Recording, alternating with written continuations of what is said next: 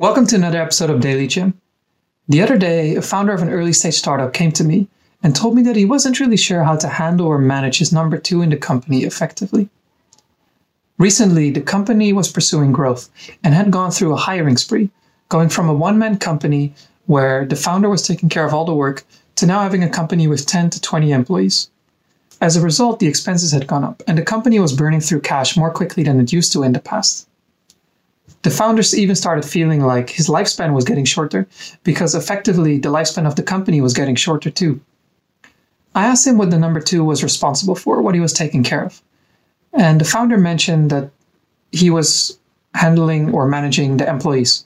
He was trying to create a culture, instill values, but he was also taking care of the product and the service, getting feedback from customers that had used it before, trying to improve the service and product and thereby improving the retention rate and having customers come back.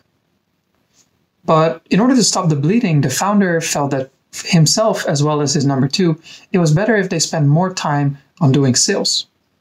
And whenever he mentioned and brought up the point of doing more sales, the number two was trying to reduce his hours spent on other activities, tried to do the sales, but his motivation was clearly not the same. And his performance was lagging behind as well in the sales department, which the founder always attributed to his motivation. If you look at it from an outside point of view or as a bystander, you might think that the founder simply didn't hire the right person or that he didn't communicate with the person upfront clearly enough so that he could find a right fit, because you cannot really fit a square peg in a round hole after all.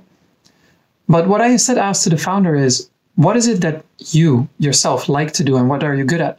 And he said sales. And I asked him, what do you not like to do or what are you not so good at? He says, managing the people. So I said, in that case, it doesn't seem like you really have a problem because you're complementing each other's skill sets. And when you think about it as well, when you're hiring people to your company, you don't want them to be a replica of yourself or be exactly the same as yourself, because in that case, you're simply adding pieces to the company and it's all by addition, like 1 + 1 + 1. Well, you actually want to multiply things so that the growth becomes exponential. So think about it in a different way even.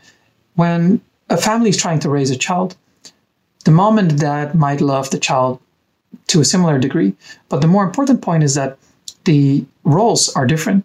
The father raises the child in a certain way, the mom raises the child in a certain way, and together they create an interesting dynamic that hopefully makes the child grow up to become a better adult than if there's only one of them.